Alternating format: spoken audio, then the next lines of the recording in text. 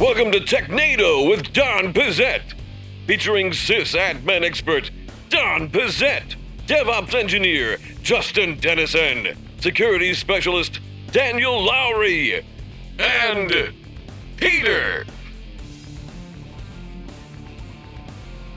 Hello and welcome to Technado with Don Pizzette. I'm your host, Peter Van Rysdam. We've got a great show for you today. Continuing to social distance around the building here, we have Don Pizzette above me. Not in real life, but in this view that we have here. How you doing? Hi, Don. How are you doing? Good. Okay. I'm doing swell. I have to remember that we're doing audio. On his audio distancing, not just interpretive dance. Yeah. And Justin's over there with his fan and all happy. How you doing, Justin? It is fantastic. And for some reason, all I could think of when y'all two did that was Hollywood Squares. Oh, yeah. You say that we're socially distanced around the building. It pans out, and we're actually just in 4 boxes stacked on top of Yeah. And Shadow Stevens is over there. We've got a 20-square-foot building, but it's up. It just goes up. Love it. And Daniel Lowry is up in square number 1. How you doing? I am not unwell, thank you. That's good. Okay, that is good. I had to think about that for a second. Quick, can you play tic-tac-toe with 4 squares? Really easily. Yeah, I win. Quick game. That's how they play it in Virginia, where Justin's from. Yep. Wee-wee. Just 1 square and a knife and a gun.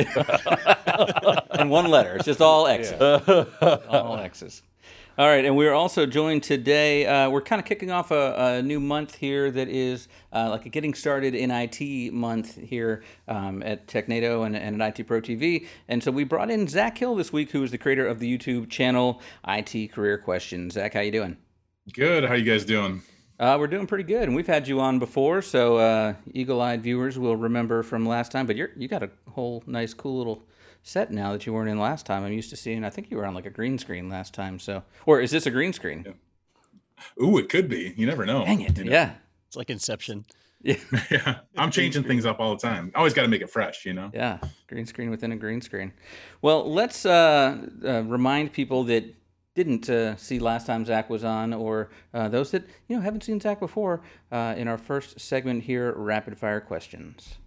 Who do you work for? What's new? Who are you? What's happening? What's wrong with you?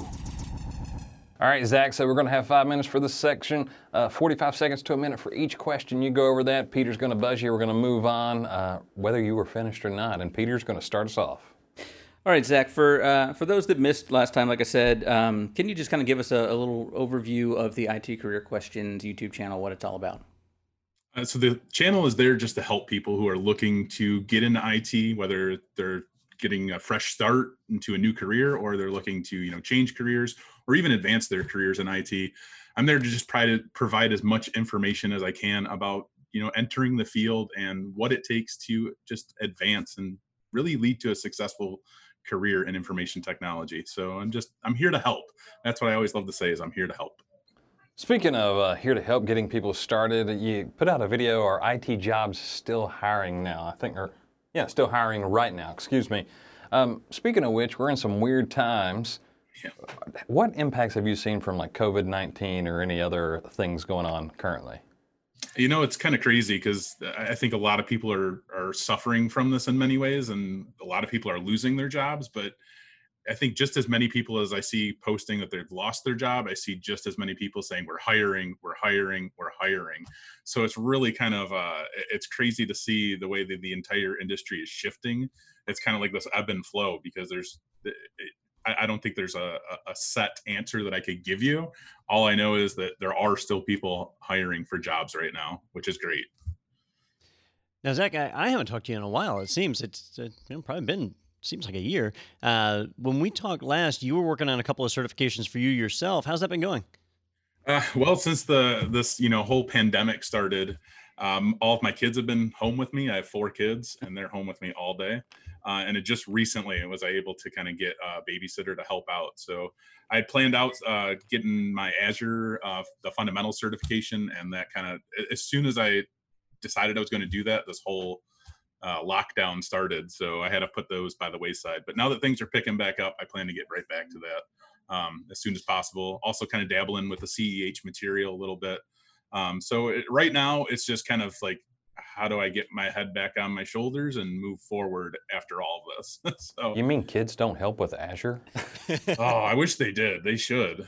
I mean, Really I wish feel they- like a child when I log into Azure. Yeah, I don't blame you. I feel that same way sometimes. Now, Zach, it was funny. I was watching one of your videos the other day, and you had said something to the effect that the IT industry is, I'll be nice and say, effed. Yeah. E-F-F-E-D. Expletive deletive. Yeah, yeah. What's going on? Why are you saying that? What was the thing that made you want to put that out there? So I've been doing the IT Career Question channel for almost 6 years now. And one of the biggest things that I see from people is the challenge that they have getting into the field. And that's whether somebody has a degree or certification or maybe just a little bit of experience or no experience, but they want to get into IT. There's a huge hurdle of just entering because there's so many entry level jobs that require years of experience, which makes no sense. So to me, the IT industry is effed because we don't have a standardized way to help bring people into the field. And it doesn't have to necessarily be standardized, but I want to see more apprenticeships. So for me, yeah, the IT industry is a little screwed up in that aspect because we need to be offering more ways to help bring people into the field, to help, validate their skills and also just get them an entry level job, because you don't need experience for an entry level job. You're going to learn so much just by stepping foot into an entry level job. So I'm looking for a discussion. I'm looking to bring more people's eyes into this so that they can maybe figure out a better way, because I don't have the answers. I have ideas. I'm not saying my ideas are the best, but I definitely want to see a better way to help bring people into this field. Hey, so Zach, I'm curious, how do you come up with the topics for your videos? Because you're putting out new videos all the time, a couple a week, it looks like. Are viewers sending in ideas? Are you just coming up with the things the challenges you face and creating ideas based on that? Yeah, a lot of the videos are driven off of comments that I've received on previous videos, or most of it nowadays is really driven from LinkedIn and seeing what people are talking about and trying to pick up off of their discussion. So that, if I think it's important, we're going to talk about it and we're going to get people's eyes on it so that they have the most information available to them that they can have and, be successful from that. I've never seen anyone actually just get right down to when the clock runs out to zero there. That was beautiful. and that's why we have a professional on the show today. Thank you, Zach, for that. Welcome. Well, let's go ahead and jump to our next segment. And it's funny, I'm going to, Parker's going to be mad at me, but we have this little thing that I push and it makes the sounds go. And the headphone cable here must just suck. And so Parker's going to fix it before you hear it. But when we run these intros, it just sounds crazy. It's wacky. So here's our next segment. We're actually bringing back a segment that we did last week for the first time. It was so much fun, and there's no shortage of great things to talk about. So it's tinfoil hat time. The moon landing was fake. Paul McCartney's been dead since 1966. Dogs can't see color. 5G causes syphilis. Do you understand that? All true. And that one actually sounded better, but we still couldn't hear part Alex of it. Jones. Yeah, the Alex Jones part at the end doesn't come through. It's like it's a mono thing. I don't know. But anyway, great story this week. Princess Diana was murdered by the Illuminati. Now more things are going. That is not this week's topic, but I'm going to go ahead and stop this one. It's true. You guys didn't know that? raised him as an Illuminati shill. It's all true. I gotta remember to stop that. All right, so this week we've got a crazy one. Who found? Did you find this, Don? Oh yeah. On yeah. Ars Technica. Okay. I just really love this story. All right, a $350 anti-5G device is just a 128 megabyte USB stick. Teardown finds. So someone is selling something, a 5G BioShield, using quote quantum nanolayer technology to restructure reality itself. So to me, I'm kind of like, hats off to you guys, because it's like, hey, we're targeting people that believe in kind of fringe things out there, so go for it. Prove me wrong. If you believe in bullshit, then we're ready to sell you bullshit. Yeah. Are there crystals in it, do you think? This is one of those things where if I did this, not only would I be trying to get that $350, I'd be trying to push the envelope to see how crazy it could be like it's an anti-5G butt plug or something. Well, you mentioned like how crazy you can get. I pulled up the website for 5G BioShield, which if you're curious, 5GBioShield.com. It's a UK product.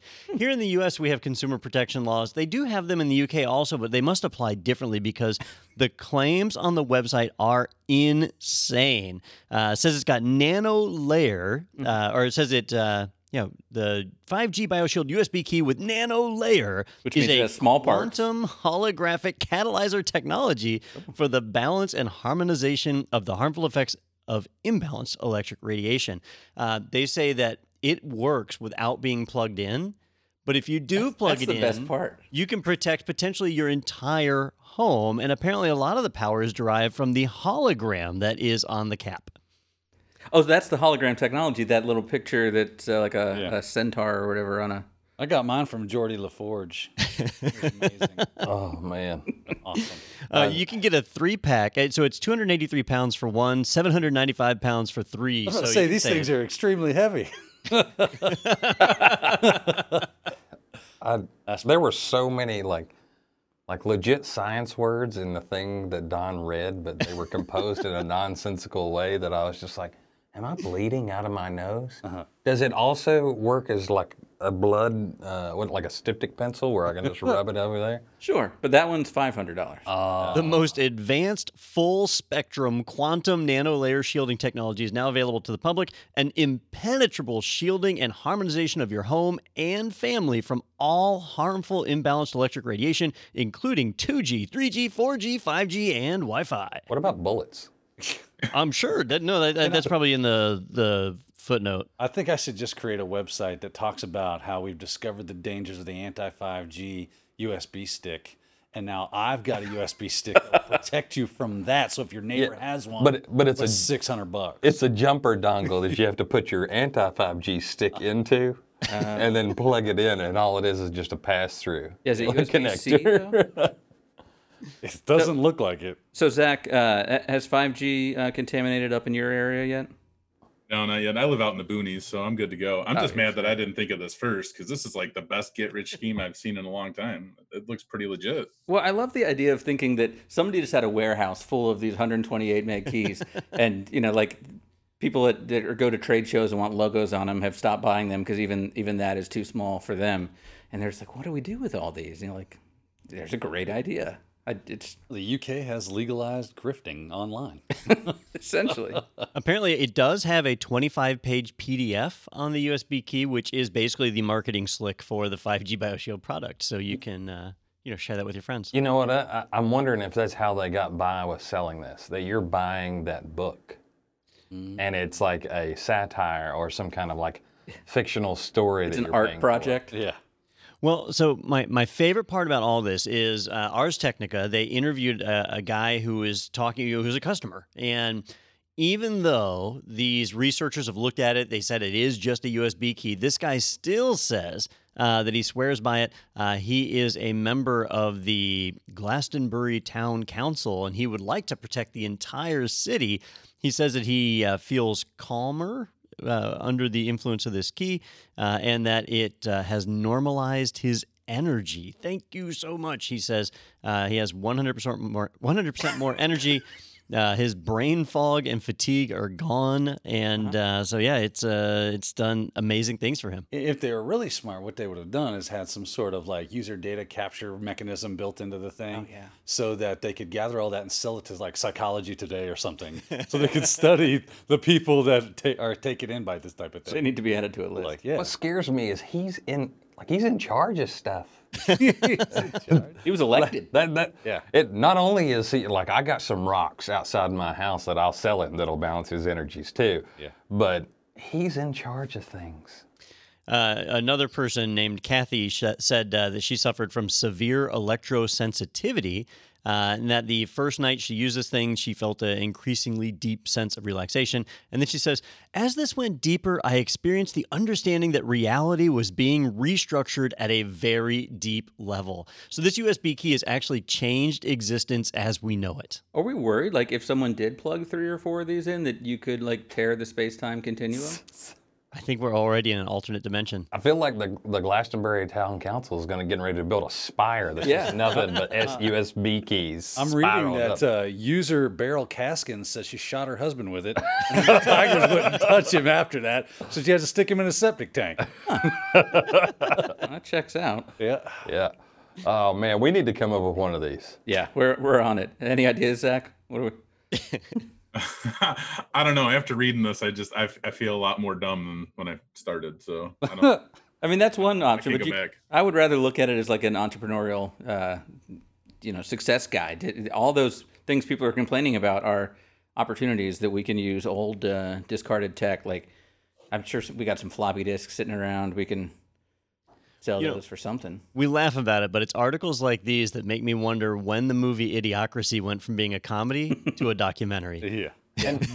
And unfortunately, it's hard to like argue against these because the placebo effect for these people. This is, it makes me feel better because I think it makes me feel better, and okay, that's fine. But I could also say this old gym sock had mystic powers, and all it was just some foot funk. Wait, you got them mystic gym socks? I do, man. You want some? Yeah. Hook me Copper up. Are they Talk to me copper infused? after the thing. Yeah. I got to get that. Yeah. Full of copper. Full of copper. MysticGymStocks.com. You guys are Yeah. ready to go. Right next to Giblos. Johnny, you Yeah, booking right that? next to Giblos, baby. Let me hit that up on Hover. All right, hey Zach. So what do you got coming up? Any videos you can kind of tease with us coming up next?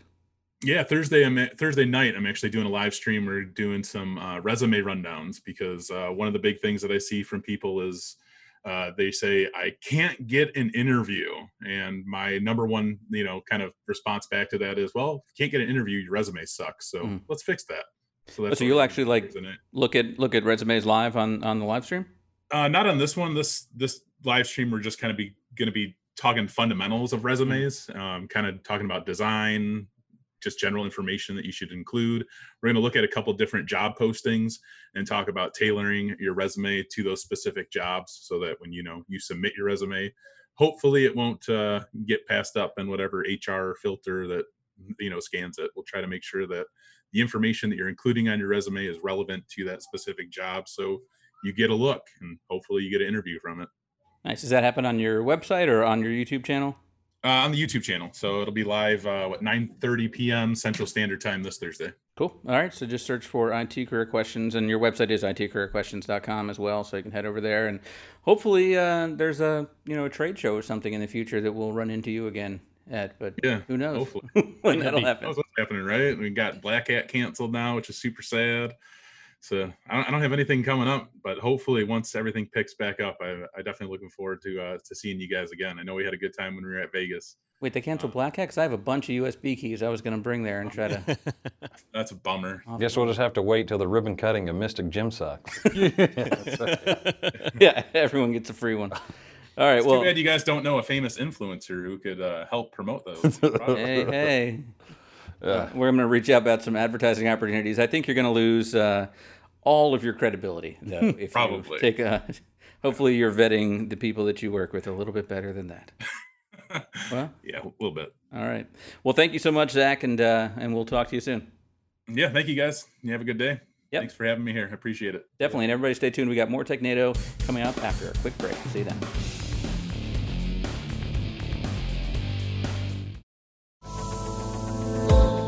An IT team that's upskilled and ready for any challenge. How do you get there? Join thousands of other IT leaders and let IT Pro TV be your resource. With more than 4,000 hours of IT training, IT Pro TV gives your team a resource to go to. The most popular vendors: CompTIA, Microsoft, Cisco, Linux, Apple, AWS, and more. The hottest tech, cloud, security, networking, and more. What's next for your organization? Whether it's an implementation, cloud migration, more workstation support, or new technology, you're covered. With IT Pro TV, you can rest easy. Your team will always be ready. It's binge-worthy learning for IT pros. Get a free trial for your team today. Visit www.itpro.tv/business. All right, welcome back to TechNeta with Don Pizzette, and thank you to Zach Hill for joining us. And make sure you check out IT Career Questions for all of his great stuff. We've got a lot of news to get to, so let's go ahead and jump right in. Our first article here is from xda-developers.com. And this one says, Windows 10 May 2020 update brings WSL2 revamped Cortana Assistant and, quote, your phone calls to ARM devices. But update, there is a compatibility hold, according to this article now. So I guess we should get to that first. Yep, this is the big update that Microsoft has been promising for Windows 10 since back in December, right? So this is a huge update, adds a lot of really cool functionality. For me, WSL2 being mainstream now is kind of the big thing because up until now it's always been in the insider preview builds. So it is now rolling out in production. But there's an undisclosed bug that Microsoft has discovered that interferes with the upgrade process to apply this update. And so they've had to put a hold out, not for everybody, but for many systems. So for example, my laptop here at the office upgraded just fine, but my desktop at home didn't. And so for those of you who don't, what you do is you get a message that just says, hey, this update is coming soon, and that's it. So likely there's some kind of driver compatibility or some other type of issue that Microsoft has detected, and so they're trying to stop people from basically getting their machine into a boot loop or something like that. But otherwise, on the feature side of things, WSL2 is probably the biggest thing, the Windows subsystem for Linux 2, where they move from doing basically like an emulated Linux kernel to actually running a true Microsoft-managed Linux kernel inside of a Hyper-V virtual machine. So it's kind of the first build of Microsoft Linux in a way, except it's actually Ubuntu running on it by default. So that's a pretty cool one. The Cortana features nobody cares about. Your phone on Windows is what is allowing you to connect an Android phone to Windows, much the same way you can with iOS on a Mac. Like if you're running, iMessage, that you can do text messaging from your desktop. Here you'll be able to do text messaging through Android. So those are some of the bigger features that are out there. There's a handful of other things that people may or may not care about, like virtual desktops can be renamed. The Notepad app is getting an upgraded find and replace feature because everybody cares about that. The big one is the calculator app can now float on top of other windows. Yeah. I can't tell you how many times I've needed that. Yeah. Ever. Man. Thank you, Cortana. Z-Index. Hey, anyone in this article, did it explain what Microsoft Lists is? That's not covered in this one. That might be the compatibility. Can you ask Cortana? Yeah. Hey, maybe we could. No, what the hell? I wonder if she would. Yeah, she's. I don't know. I've read the article 4 times myself. She sends you to a Google search. Check with these guys. Yeah, maybe they know.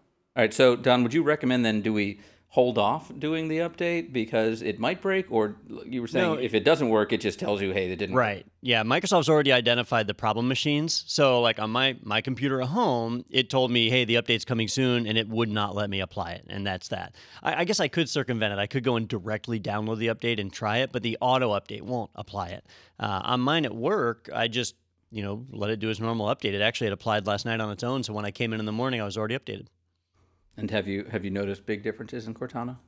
I have Cortana disabled on my laptop, so it's still disabled just as effectively as before. Oh, that's good. Don, how do you like the WSL experience? Do you use it a lot? Do you find yourself? So, funny thing. So I've been looking forward to it, but WSL2 requires Hyper-V, and Hyper-V does not play nice with any other virtualization. So if you have VirtualBox or like I do VMware Workstation, they will not play together. So it's basically forcing me to choose between VMware Workstation or Hyper-V. Well, there's an easy decision. Yeah. VMware Workstation is in my regular workflow, so it's going to be hard for me to move away from that. All right, so we can look for a wider rollout of that, hopefully in the next coming weeks, then maybe dig into that a little bit more. So let's move on to our next article over at tomshardware.com. Raspberry Pi 4, the 8-gig version, has been tested. Double the RAM and new 64-bit OS. And we were just talking about last week, I think, the Raspberry Pi and some of the cool new features of it. But what really changes on this one from the previous versions?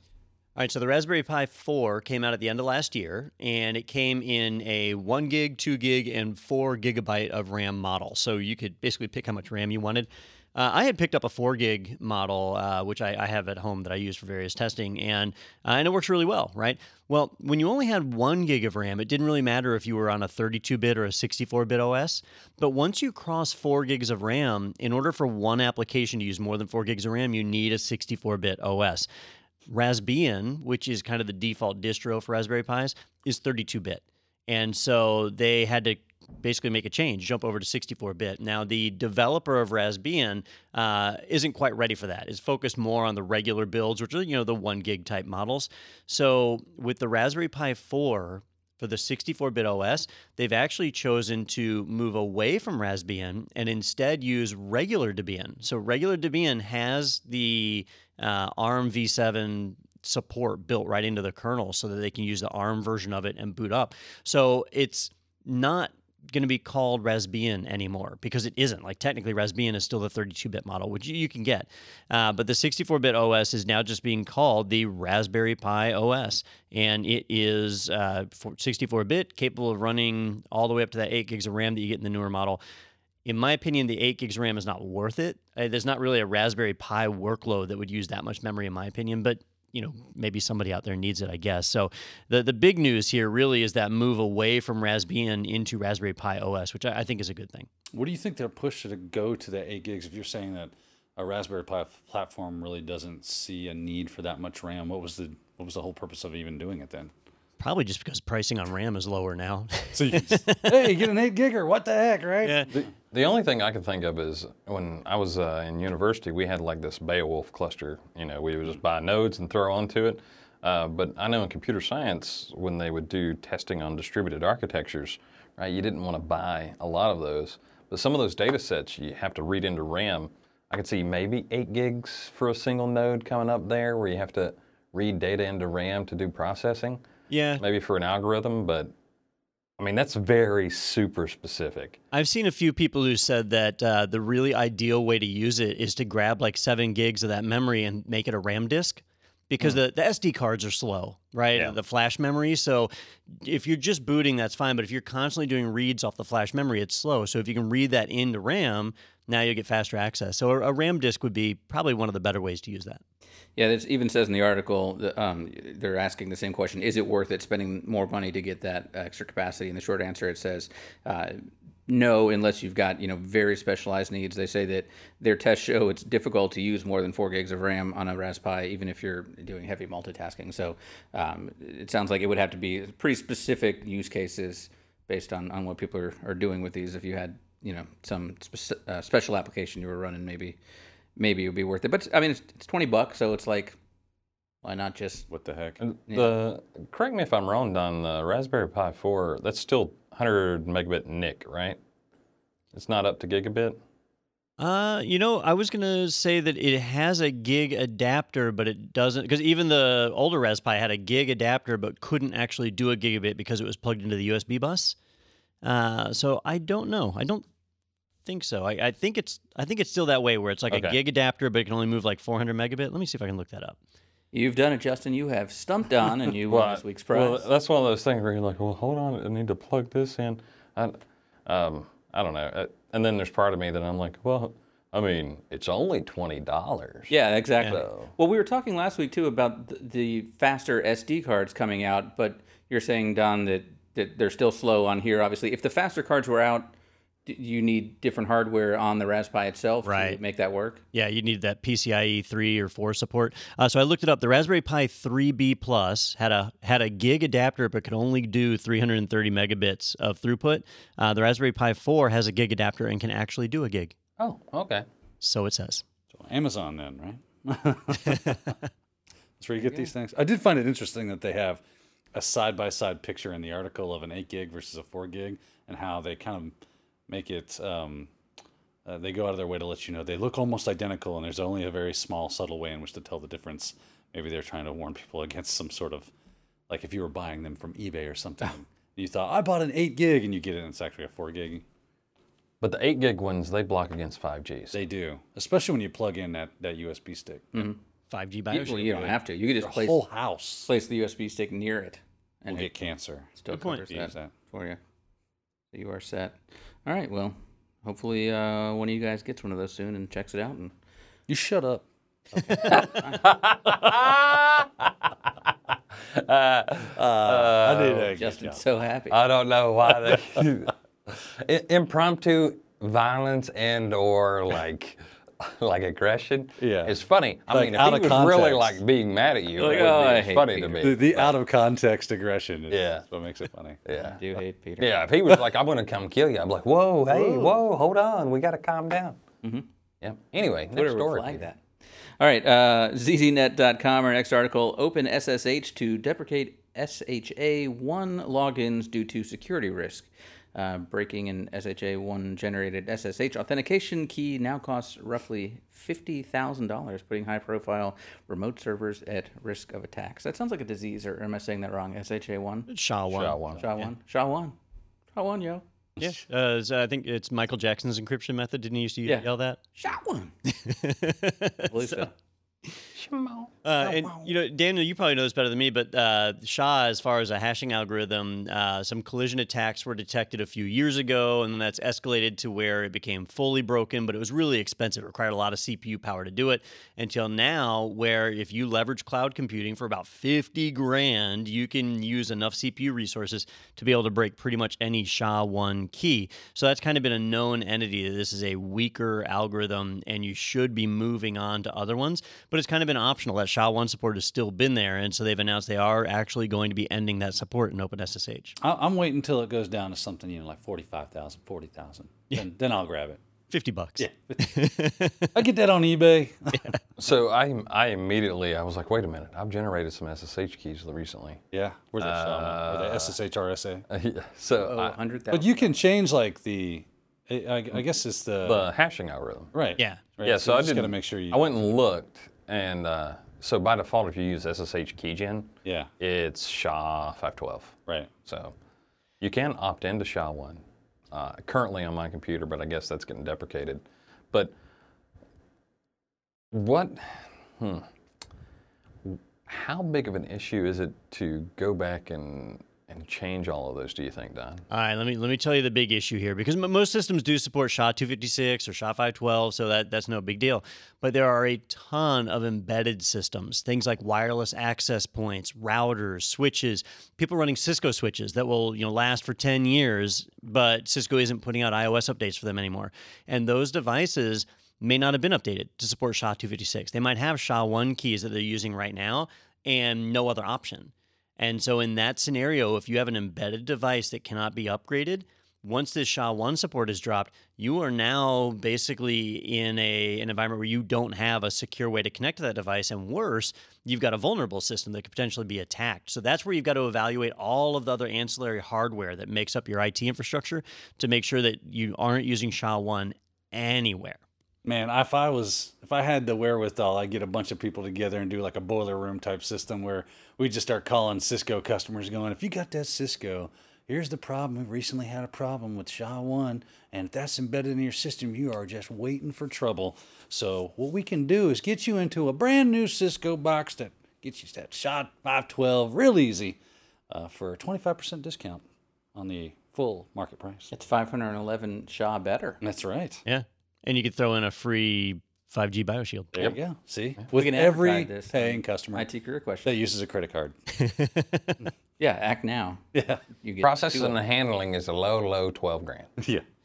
Yeah, I think you'll find that all the major operating systems, Windows, Mac OS, Linux, they've all supported the various SHA algorithms for years now. So it's not, from a software side, it's not a big deal. It's going to be embedded devices. It's going to be printers and access points. That's where you're really going to start running into this being a bigger risk.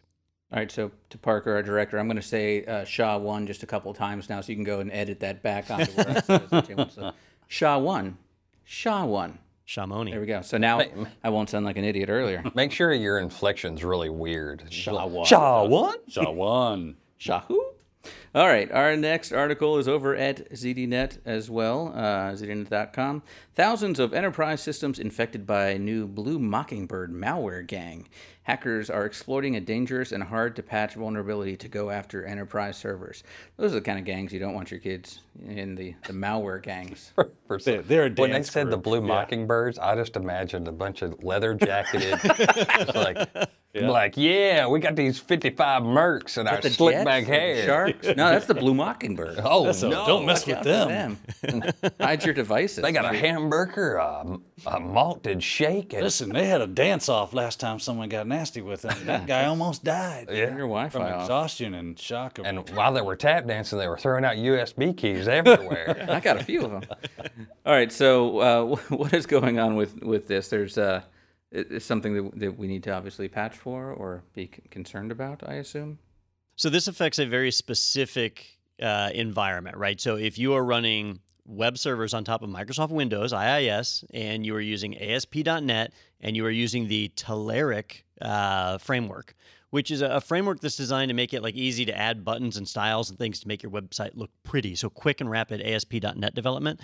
So if you kind of fall in that range, there was a flaw in the Telerik framework that the attackers could use to create a remote shell.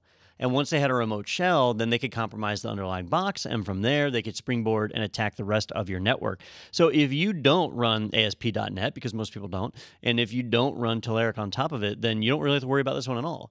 But if you do run those, you absolutely need to patch immediately, and you need to go ahead and do incident response and assume that you've already been penetrated, because they've had scans running for weeks now that have been identifying it. This has supposedly been active since December, so that's about a 5-month window that has potentially been taken advantage of. This is a known vulnerability, though, so you should already be patched, but if you aren't, the odds are that you've already been scanned and compromised. Yeah, I was reading about how if you're running some of these applications, ASP.NET, and you're using IIS, that you might have some underlying technology that leverages Telerik, and you might not even know it. So it's a good idea. That would suck. Yeah, so I was looking at, like, if you go to Red Canary's website, I think there's a link inside of this article that takes you to how you can find indicators of compromise for this system or this nasty little bug. It's a really interesting thing, and they said down here it says that this vulnerability, or the CVE 2019 18935 vulnerability, as one of the most exploited vulnerabilities. This is for Australia, to attack Australian organizations in 2019 and 2020. And then for the NSA, the United States NSA listed CVE 2019 18935 as one of the most exploited vulnerabilities used to plant web shells on servers. So that kind of lets you know the weight and the magnitude of this particular bug. So people actually run IIS? That's the biggest takeaway I got. Like, other than like just internal little web servers, I don't know. Maybe that's just me. I'm just not entrenched in Microsoft technology. And also, I remember I was like, Telerik. And so I just looked it up real quick. I remember looking at that because somebody asked me about it, but you have to pay for everything you use there. So it just didn't seem, it's not like a one-off person. This is very much an enterprise thing. It just blows my mind. I don't know. Maybe I'm sheltered or something. I don't know. I assume Justin just stopped paying attention when you said, assume you've already been penetrated. So now that you mentioned it, I've actually been doing a little bit of advanced Googling here, and I might be wrong on this one, that it looks like you can actually do ASP.NET and Telerik on top of Linux. If you have Mono installed, Mono lets you run .NET applications on top of Linux, and I've known about Mono. I didn't think anybody used it because it wasn't completely stable, but apparently you can. Right? Yeah, I had that in high school. Yeah. Actually, didn't Microsoft buy Mono? I thought Microsoft made Mono. Yeah, Bill Gates injected it in us. So I think they reversed engineered, and then it was like bought by Xamarin Corp. Oh, Microsoft bought Xamarin, yes. Yeah. I could be, anybody listening be like, well, Justin said, but that's not what I'm asking a question. Justin said I'd get Mono if I licked the server. That's right. That's what I heard. Not wrong. These USB keys are delicious. The Mockingbird gang threw them out during their tap dancing. I don't have 5G cooties, but I have Mono. So I'm going to revise my earlier statement and just say, if you have an ASP.NET application and you are using Telerik, definitely check to see if your system is vulnerable. Okay. Yep. Tell Eric. All right, over at Reuters.com, our next article, NSA warns of ongoing Russian hacking campaign against U.S. systems. Are we like... They're at it again, those kooky Russians. Well, that Did makes they me wonder stop? about like rules of engagement. Like if they were like shooting into an American business, like physical business, we'd like, hey, we should stop that and do something about it. But they're doing that, digitally. Are we responding in kind? Are there articles over on the Russian internet? Oh, you better believe it. I guarantee you we are hacking the piss out of it right now. Our propaganda doesn't let us see that, though. We don't get to see that? Okay. Yeah. We are Blocked by all my good and firewall. they're all bad. And on the other side, they're like, they're No, bad. never hacked before here. Uh-huh. No. Everyone in Russia is named Boris or Natasha. That's Right. it. You have Yeah. two names. And Mikhail. That's a this good is one. all that we learn here. I believe so.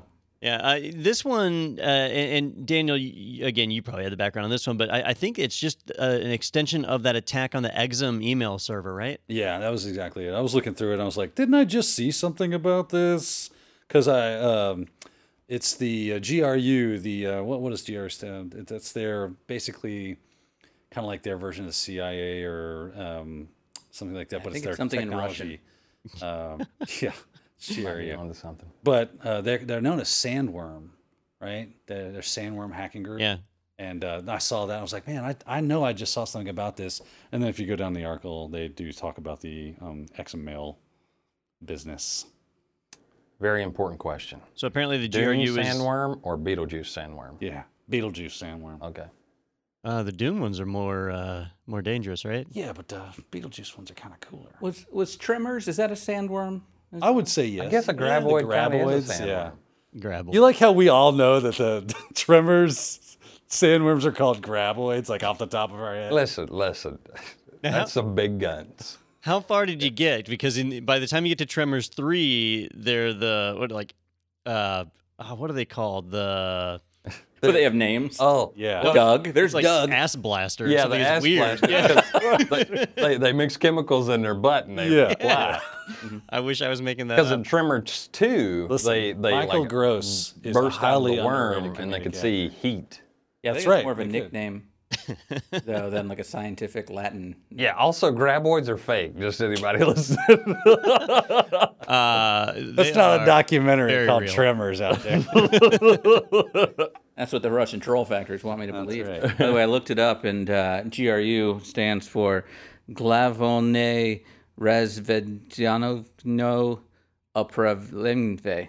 I think that was perfect Russian. Yeah. Nailed it. I like how it translates into English as the main directorate of the General Staff of the Armed Forces of the Russian Federation. Yeah. I can see why they went with an It's way acronym more on that. succinct than ours. Yeah.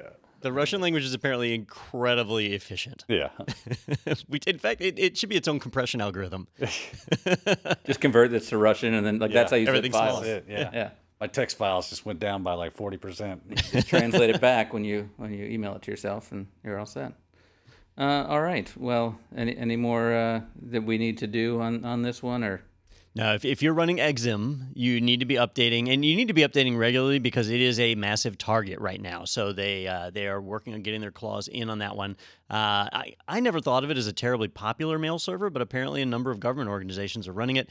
So you'll certainly want to make sure you stay updated, just like with Telerik or really any application. You need to stay updated. That's kind of a... I was going to say, Don, you could probably just stop your statement with, you just need to stay updated Yeah.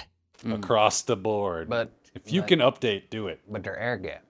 Air gapped. This is my Until air it gapped email server. Everybody has to walk up one by one and Yeah, check that's their right. email. I tell you, it would not surprise me, like if you were talking to somebody in the gap, but it's air gapped. Like people have to come at the time. Shut up. You're dumb. That's not true. You know it's not true. You're just lazy. There's Justin with that random violence again. No, that's not violent. That's just me. No, I telling know them the they're next stupid. step in that discussion. It's a slippery slope, Someone's Justin. getting slapped. It reminds me of SNL, where The Rock had that quit smoking method, where if you started to smoke, he would just come out and slap you across the face. I tell you would what, work. that would knock them out of your hand with it. Yeah, you would not smoke after Yeah, I wouldn't that. do it again. Yeah. I'd stay with you. Why is your hand shaking? Because the withdrawals? No, I'm scared out of my mind. Would you like oh, sweet Lord, get away from me. Man is huge. All right. He is a big dude. Yeah. Hey, I want to let you know about a couple things coming up over at IT Pro TV. We've got a webinar today, the day that this podcast goes out. It is with Don and Justin, right? Justin, is it Yeah. you? All right. It is a career in IT right for you. 10 qualities of a successful IT pro. Thursday, June 4th, and head over to itpro.tv/webinars to check that one out. And then, as again part of our Getting Started in IT focus in June, we have one on June 18th. What IT certifications are right for you? Finding the right certs for your career goals. That's Thursday, June 18th. So you're seeing a pattern there. It's every other week. So head over, like I said, to itpro.tv/webinars, register for those, and even if you miss the time that it's on, you can get a video of it and watch on demand over at that website. So check that out. Also, head over to go.itpro.tv/technado. You can get a 30% off coupon code for the lifetime of your personal subscription. You can get a 7-day free trial. And if you're a part of a business, you can also request a demo, find out about all the cool features that are available to enterprises that are working with IT Pro TV as well. That's over at go.itpro.tv/technado. All right, gentlemen, I guess that's it. Happy Getting Started in IT month. And I meant to ask you, Peter, you're wearing your NASA shirt today. Are you going to toss that out and get a SpaceX shirt? Well, I mean, it's still NASA, right? I mean, SpaceX made the Yeah, NASA, they built the parking lot. They clean Elon's boots. I want to see if the guys come back, and then I'll get a SpaceX shirt. What if they come back like the Fantastic Four? Then I I'm get totally getting a SpaceX. Yeah, like, bruh, sign me up. Yeah, Next where do one I out. don't care. What do you a want? Tesla. and a Knowing my flamethrower. luck, though, I'll be like some dumb superpower, like my nails grow or my beard's like the Play-Doh man, or like I got a fat hand and a skinny hand or something stupid like that. My nails already grow. I don't know. No, I'm talking like, and then they just come out. Do you remember that show, The 4400? Yeah. Where everybody came back and they all had an ability, like everybody who had been abducted over the last 100 years came back and they had some kind of special ability, but they didn't know what it was. They had to figure it out. And my wife said, what if you got a really lame ability? Like it took you a while to figure it out and you realized, wow, my ability is scentless farts. And that's it. Like other people can turn invisible and stop time. Scentless farts. Scentless farts. What was that show called? 4400? 4400. It got canceled. Yeah, me. I've seen the 700 Club. And it's Very similar. Totally Different, almost identical. Totally Yeah. different. Almost identical. different power. Oddly enough, Pat Robertson was on both of them. I've got a straight 6 Degrees, Kevin Bacon, right there. And Kevin Bacon was in Tremors. Yeah. Was. Yeah. Put it all The together. first one. The first one. Only the first one. Right, yeah. Michael Gross was the only one to go through all 5 movies. Yeah. That's the only one I cared about having in all those movies. Yeah. He was amazing. Yeah. Bert. All right. So that's your assignment this week. Go home and watch all 3 Tremors. If you 5. are there more than 3? 5. 5? There might be 6 of them now. Okay. I mean, but there's like 80 Jurassic Parks too, but there's only like a few that are decent. You don't put all the movies in there. Like if I say go watch Star Wars, I'm not talking about the prequel. So listen. If I say go watch Tremors, I hope you're not putting in your mind that it's going to be a cinematic masterpiece. It's like Gone with the Wind. Yeah, it's Citizen Kane but with sand. It's the Godfather with a bunch of worms that eat people. Well, watch it. Let us know your comments in the comments on YouTube there. Make sure to subscribe, Spotify, iTunes, Google Play, all those great places, and share it with your friends. Why don't you? That's a great gift you can give. Is the gift of our podcast. And Mono. Reba McEntire. Mono. Yeah, Also, Reba is easy in to the give. first one too. All right. Ron Goldern Rec Room. He sure did. Oh, yeah, they've got, that's Reba. Okay. I keep trying to end the show, and then we just keep having revelations about Tremors. Any last thoughts? We're going to get sued because we say so much. Yeah, we've the basically the dad from Family Ties, right? That's Michael Gross. That's who we've Michael been Gross. talking Yeah. about. Okay. Yeah. Okay. I didn't know he had a name. It was Dad. Family Like I Ties. said, he's highly underrated. Valerie. All right. Thanks everybody for watching. We'll see you next week on TechNado with Tom Pazak. Bye bye.